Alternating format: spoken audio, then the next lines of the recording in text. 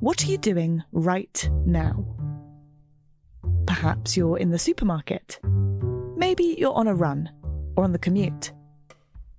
But wherever you are in the world, and whatever you're doing, right now you're also listening to my voice. This is the power of podcasts. The ability to communicate with your audience in an intimate and intentional way through audio. I'm Bea Duncan, Senior Partnerships Producer at Intelligence Squared. We've been a world-leading forum for talks, debates and events for over 2 decades. And we also use our cutting-edge curation, creativity and editorial expertise to elevate your brand to new audiences with podcasting. Intrigued?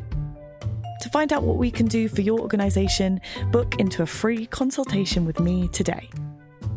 Find out more by going to www.intelligencesquared.com/partnerships.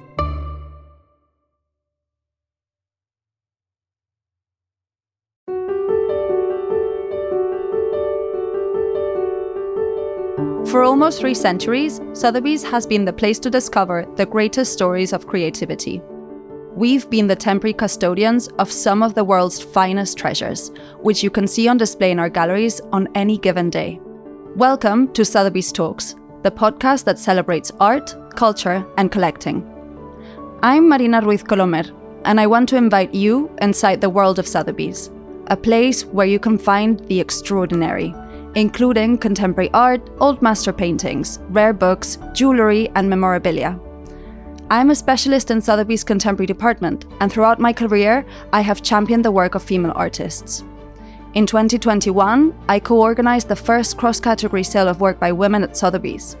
In the last few years, we have seen the demand for work by female artists increase dramatically, but there's still work to be done.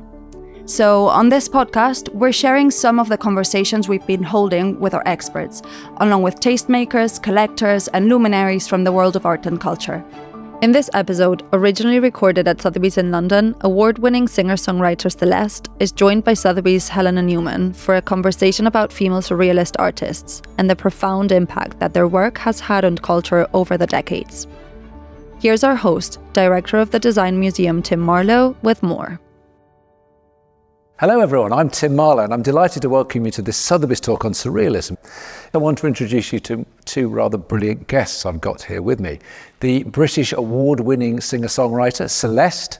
In 2019 she won the BBC's annual Sound Off poll and the Rising Star Award, and her debut album Not Your Muse was released in 2021, went into #1 and has surrealist overtones and undertones, more of which also shortly. And of course, Helena Newman, Chairman of Sotheby's Europe and Worldwide Head of Impressionist and Modern Art. So, and starting with you, Helena, why do you think surrealism is having this particular moment now?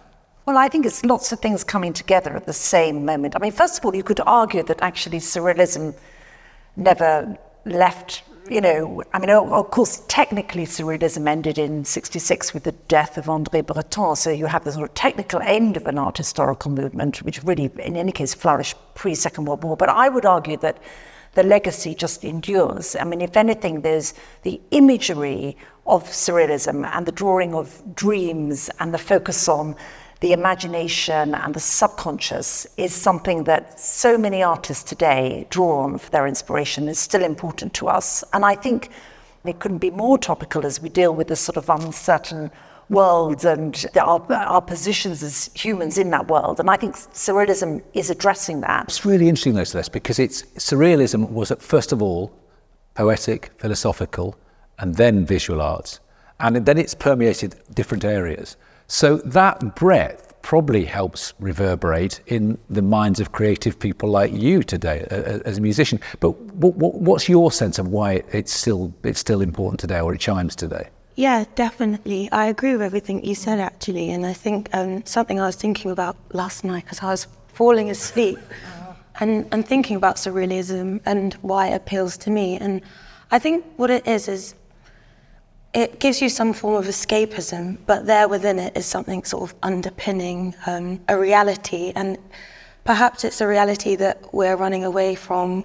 I know, for example, when I see a Salvador Dali and what speaks to me in that, say, not to speak badly about this, but say opposed to something like this is the raw emotion in it. There's a darkness within it. And I think that perhaps in your everyday circumstance, in your everyday life where things can be quite menial and quite mundane, and you'd perhaps rather live in ignorance than malevolence or despair or any anxious feelings that can come with every day, you hear something or you see something and it allows that expression to live, but it's something that you can just experience and endure momentarily within art and within music and within film. And I think that's why we look to these things, because it offers us that moment of sanctity in knowing there's something out there in which we can relate to, but we don't have to endure that kind of existence as a constant. So it's not escapism, well, it is escapism, but it's transcendental. It takes you out of yourself, but it heightens your sense of self, which is an interesting definition of surrealism. Yeah. So how did you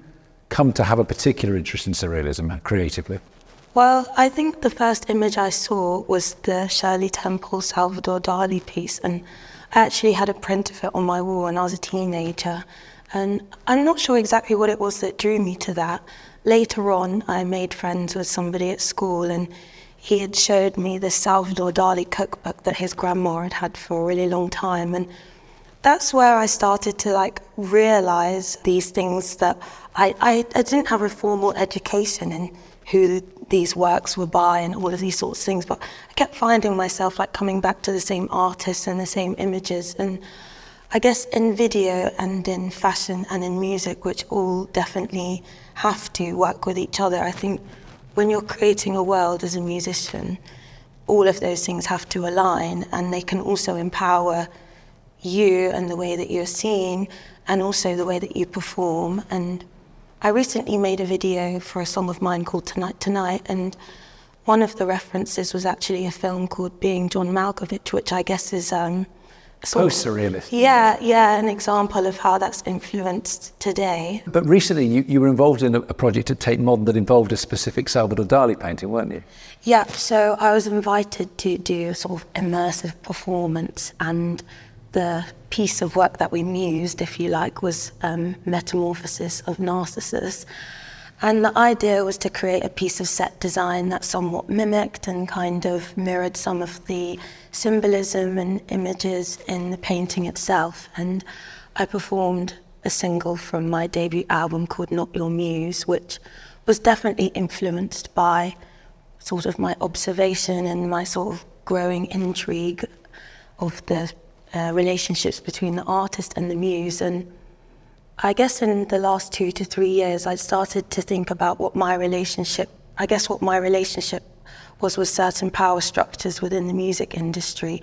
And in reading about certain muses and artists and watching documentaries growing up, I guess a part of me, being romantic, wanted to see how I could kind of learn from understanding those relationships and likening it to my relationship in those sorts of corporate structures. And in doing so, it really helped me to understand how to sort of empower myself. It's interesting because Dali was a showman and I think a self-confessed narcissist, and if he wasn't really, he ought to be. But I love the fact that you used it as a way of sort of transcending that, and you looked at the relationship he had with Gala, his wife. Yeah. But sort of reversed the idea of the woman as object and exploited muse. Yeah, well, I guess my understanding of muse and artist, or of what I felt from even just seeing the posture of these women in photographs and paintings and just depictions all across the board, it felt like there was something quite powerless about them. And although they were being given a kind of pedestal, and although they were being given a moment to flourish in their beauty and everything else, something about it felt quite forced, and something about them always felt a little bit uncomfortable. And then I sort of began to read about Gala, and it struck me, and I sort of began to wonder if perhaps the power play was the opposite way around. And actually, some of the artists that we're going to speak about later on, like Leonora Carrington and is it Leonora Feeney? Feeney, yeah. I actually read that both of their husbands were sort of like poets and artists, and they initially started out as the muse in those relationships, but their response, I guess, and I guess in my own experience of somewhat feeling oppressed, was actually then to come out with like even a greater amount of work, and that was kind of their protest to not being kind of just in the background. It's definitely inspired me to learn more and more about these women behind the scenes. So let's just go back to the beginnings, because it's a coherent movement, isn't it? It's formed in Paris in the early 20s with a manifesto and a group of poets and painters and philosophers who gather around Henri Breton.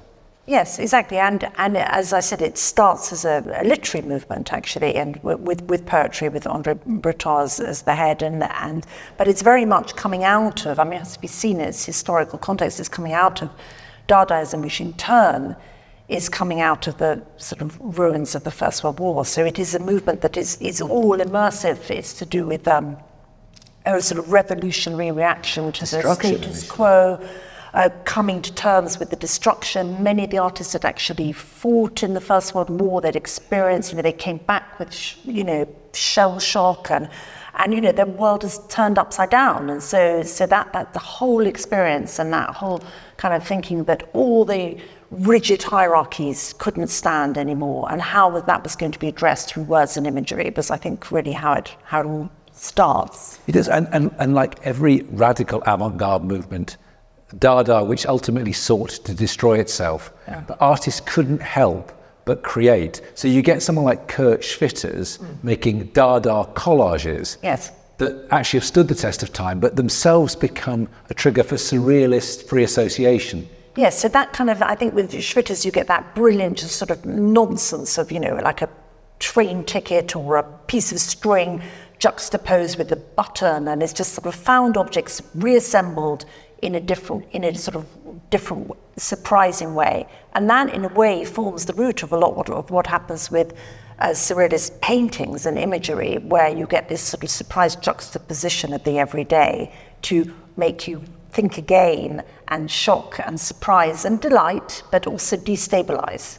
Yeah, there's a quote, isn't there, from the French poet Lautréamont about the chance encounter of an umbrella and a sewing machine on a dissecting table, which you kind of think of, but then you think, well, there's three realities brought together and there's a kind of trigger or a spark. Yeah. But obviously, you talk about the literary, so automatic writing, doodling, going with the flow, letting your subconscious manifest itself, is interesting, say, in the context of Miro, who talks about not trying to paint something, but just beginning painting and see where the mark-making process takes it. Yeah, so this was, alongside the kind of obsession with dreams, was this other thread, which was automatism and actually trying to go straight to, bypass and go straight to the subconscious and to try to put that down on paper. Actually, they tried also with words, with this sort of nonsense poems, but the visual equivalent is something like Miro, where you see just the sort of almost hieroglyphic forms and some forms just reduced to their absolute sort of calligraphic reduction, and it's extraordinary. And it's signs and symbols. Yes, exactly. Coalescing into ideas. Yeah. But then you get someone like Masson, André Masson, underrated artist, I think. I don't know what the market says about Masson, but he uses automatic writing painting, but also pours glue and then sand. Yeah. It's wonderful. So you get the surface and the texture, and then the sort of free-flowing forms, and just like almost like you're almost as if you closed your eyes and just let your arm take you freely without any intent getting in the way. Which actually finds its most abstract and epic form in America 20, 30 years later, doesn't it? All this that was going on in Paris, in this very, very tight-knit community of artists, is again disrupted with the outbreak of the Second World War and the emigration from Europe to America, and then these artists turning up mainly in New York, Miro, one of them, of course, and sort of creating this extraordinary dialogue between Europe and America, which lays the seeds for abstract expressionism. It couldn't have happened without that influx from Europe, whether it's Gorky or Pollock And so in that sense, the Surrealist legacy is going right through the 20th century. I've always wanted to do this, and thanks for giving me the opportunity. Never mind the Pollocks. Let's move on from automatism now and get to dream painting. A bit of a Sex Pistols reference there, you might. Automatism's one aspect, but the dream paintings have their origins actually in Max Ernst and others, don't they? The Surrealists believed in, I mean, they became political eventually, but they believed in that the world could be revolutionised internally. The mind and the subconscious were at the heart of that. Do we still subscribe to that possibility, or does that seem naive now?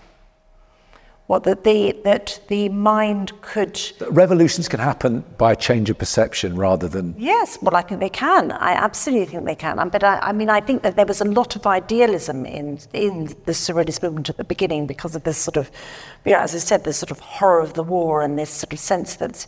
But I think there's still... I think we do, but I wonder whether creatively, do you think it's possible to fundamentally change the world by shifting people's perspectives creatively? Yeah, I do really believe that that's possible. Yeah, absolutely. It's a conversation that I have with my friends quite regularly at the moment. But then we kind of joke and say, would our generation then really want to restructure a country or restructure a society or something like that? I feel perhaps these days people feel heard because they can subscribe to or participate in a movement or a group through their telephone, and it doesn't necessarily require sort of like taking to the streets or being bold and being heard, perhaps in the way that these artists were when they were around. But I think it always begins internally, and a lot of the artists that you've spoken about, and from what little I've read about them, a lot of them come from quite spiritual backgrounds, and perhaps that's why they are found where they are found in their work.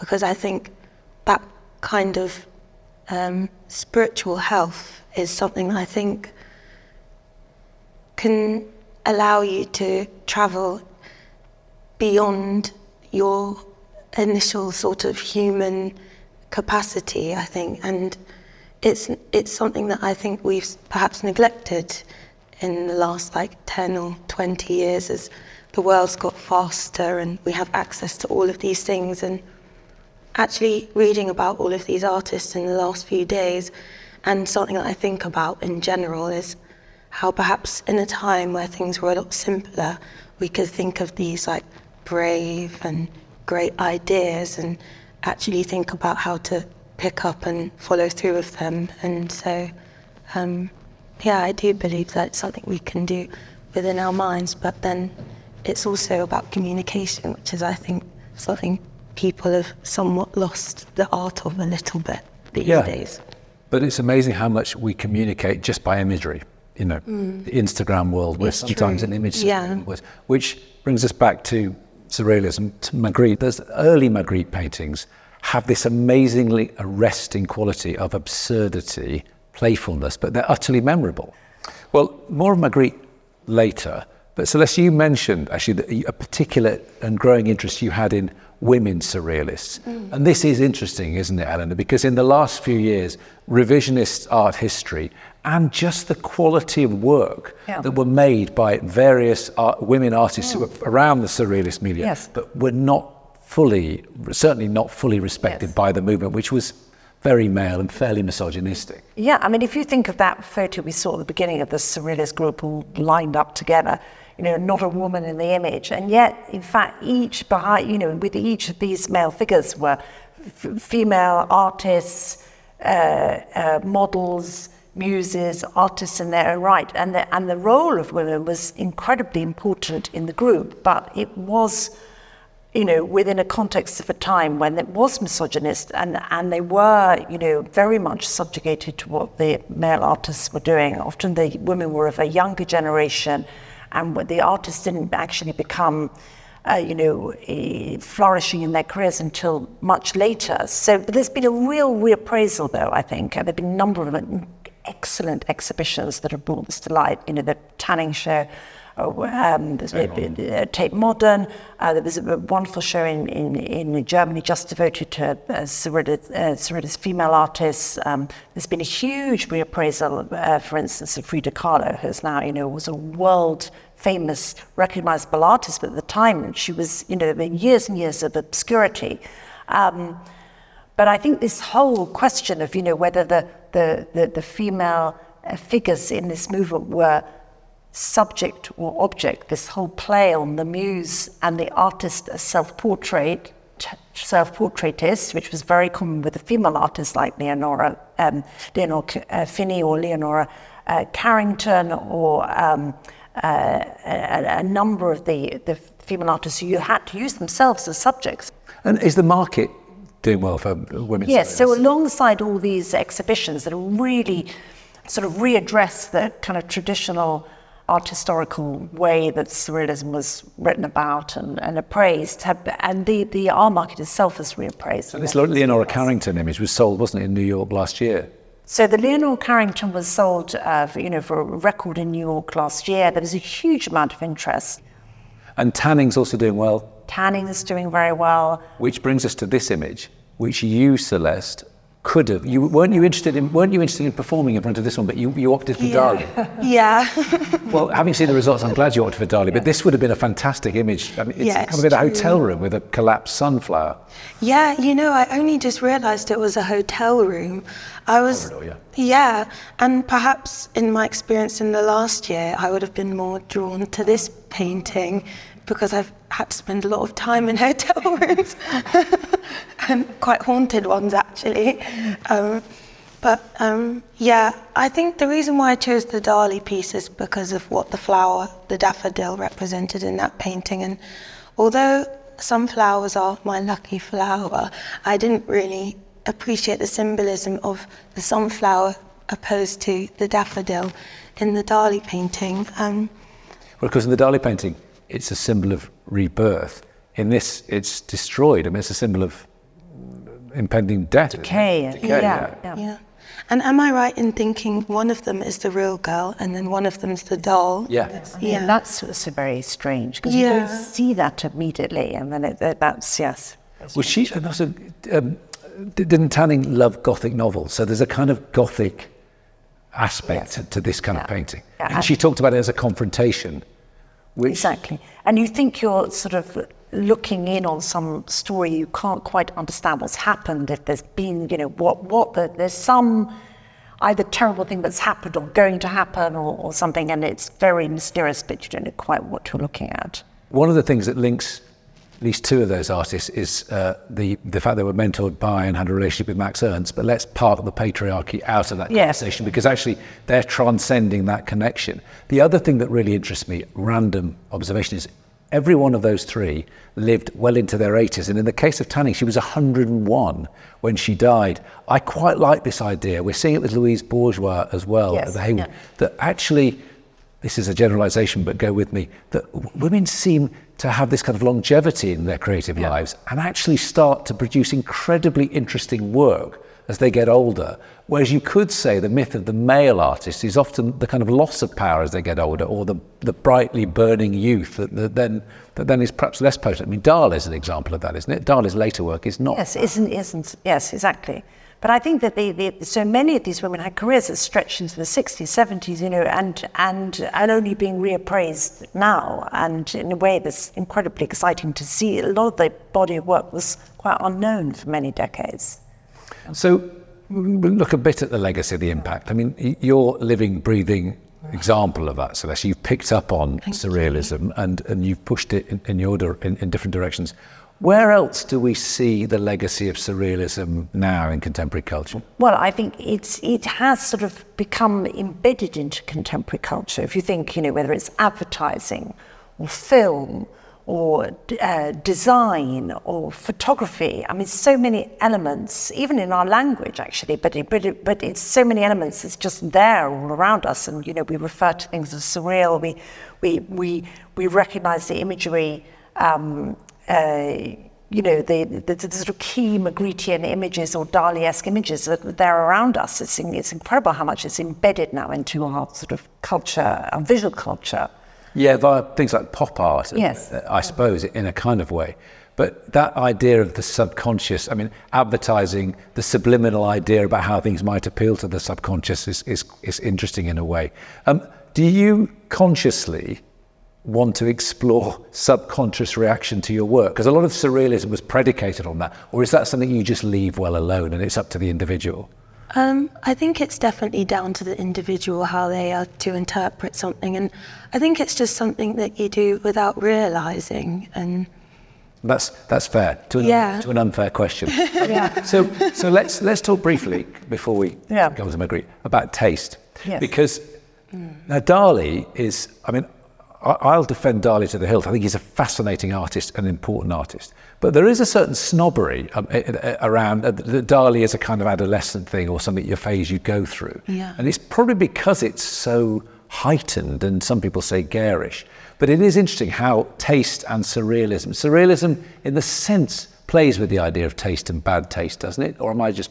Yes, no, I think it does, because of the shock and the kind of the absolute sort of unedited shock value of some of the juxtapositions of images or their kind of exaggerations and the imagery. So I think that in a way is where that comes from, but why it's still relevant today in a way, because don't you think we're living now in a world that's all about your instant, you open your phone, you see an image and immediately you react to it and then you moved on to something else, and in a way that, so much of the sort of great Dali and Magritte images have that immediate impact, don't they?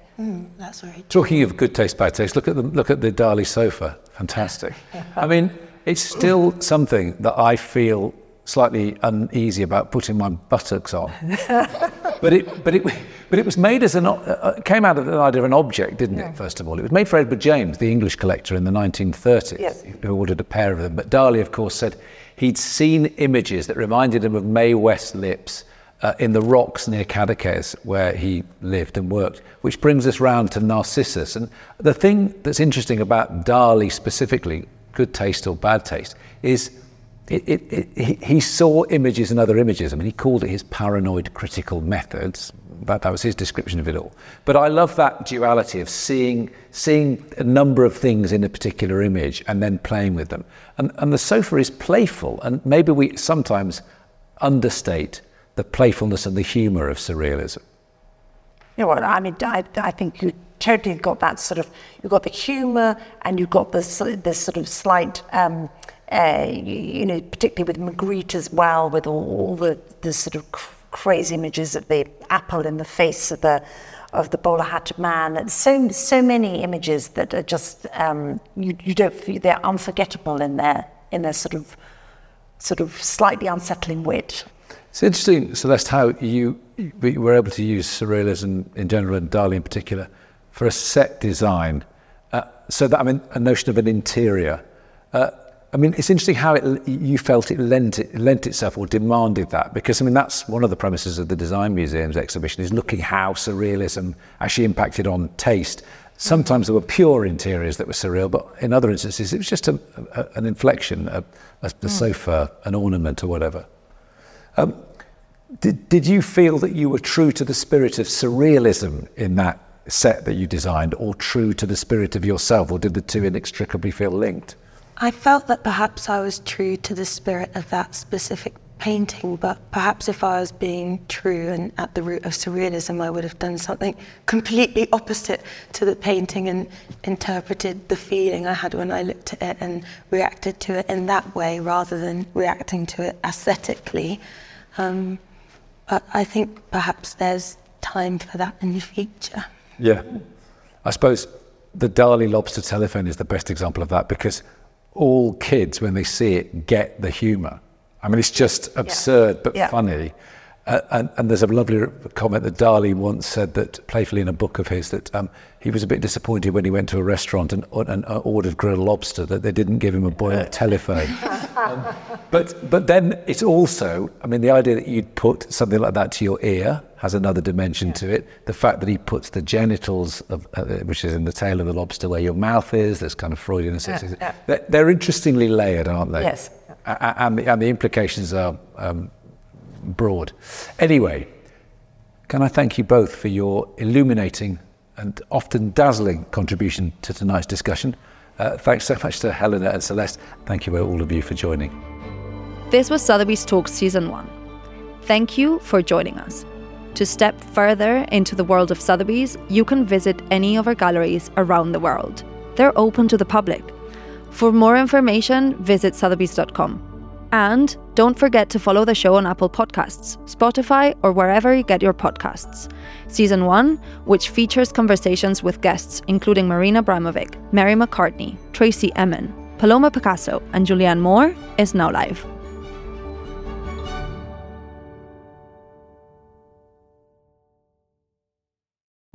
What are you doing right now? Perhaps you're in the supermarket.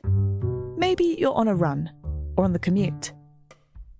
But wherever you are in the world, and whatever you're doing, right now you're also listening to my voice. This is the power of podcasts. The ability to communicate with your audience in an intimate and intentional way through audio. I'm Bea Duncan, Senior Partnerships Producer at Intelligence Squared. We've been a world-leading forum for talks, debates and events for over 2 decades. And we also use our cutting-edge curation, creativity and editorial expertise to elevate your brand to new audiences with podcasting. Intrigued? To find out what we can do for your organisation, book into a free consultation with me today. Find out more by going to www.intelligencesquared.com/partnerships.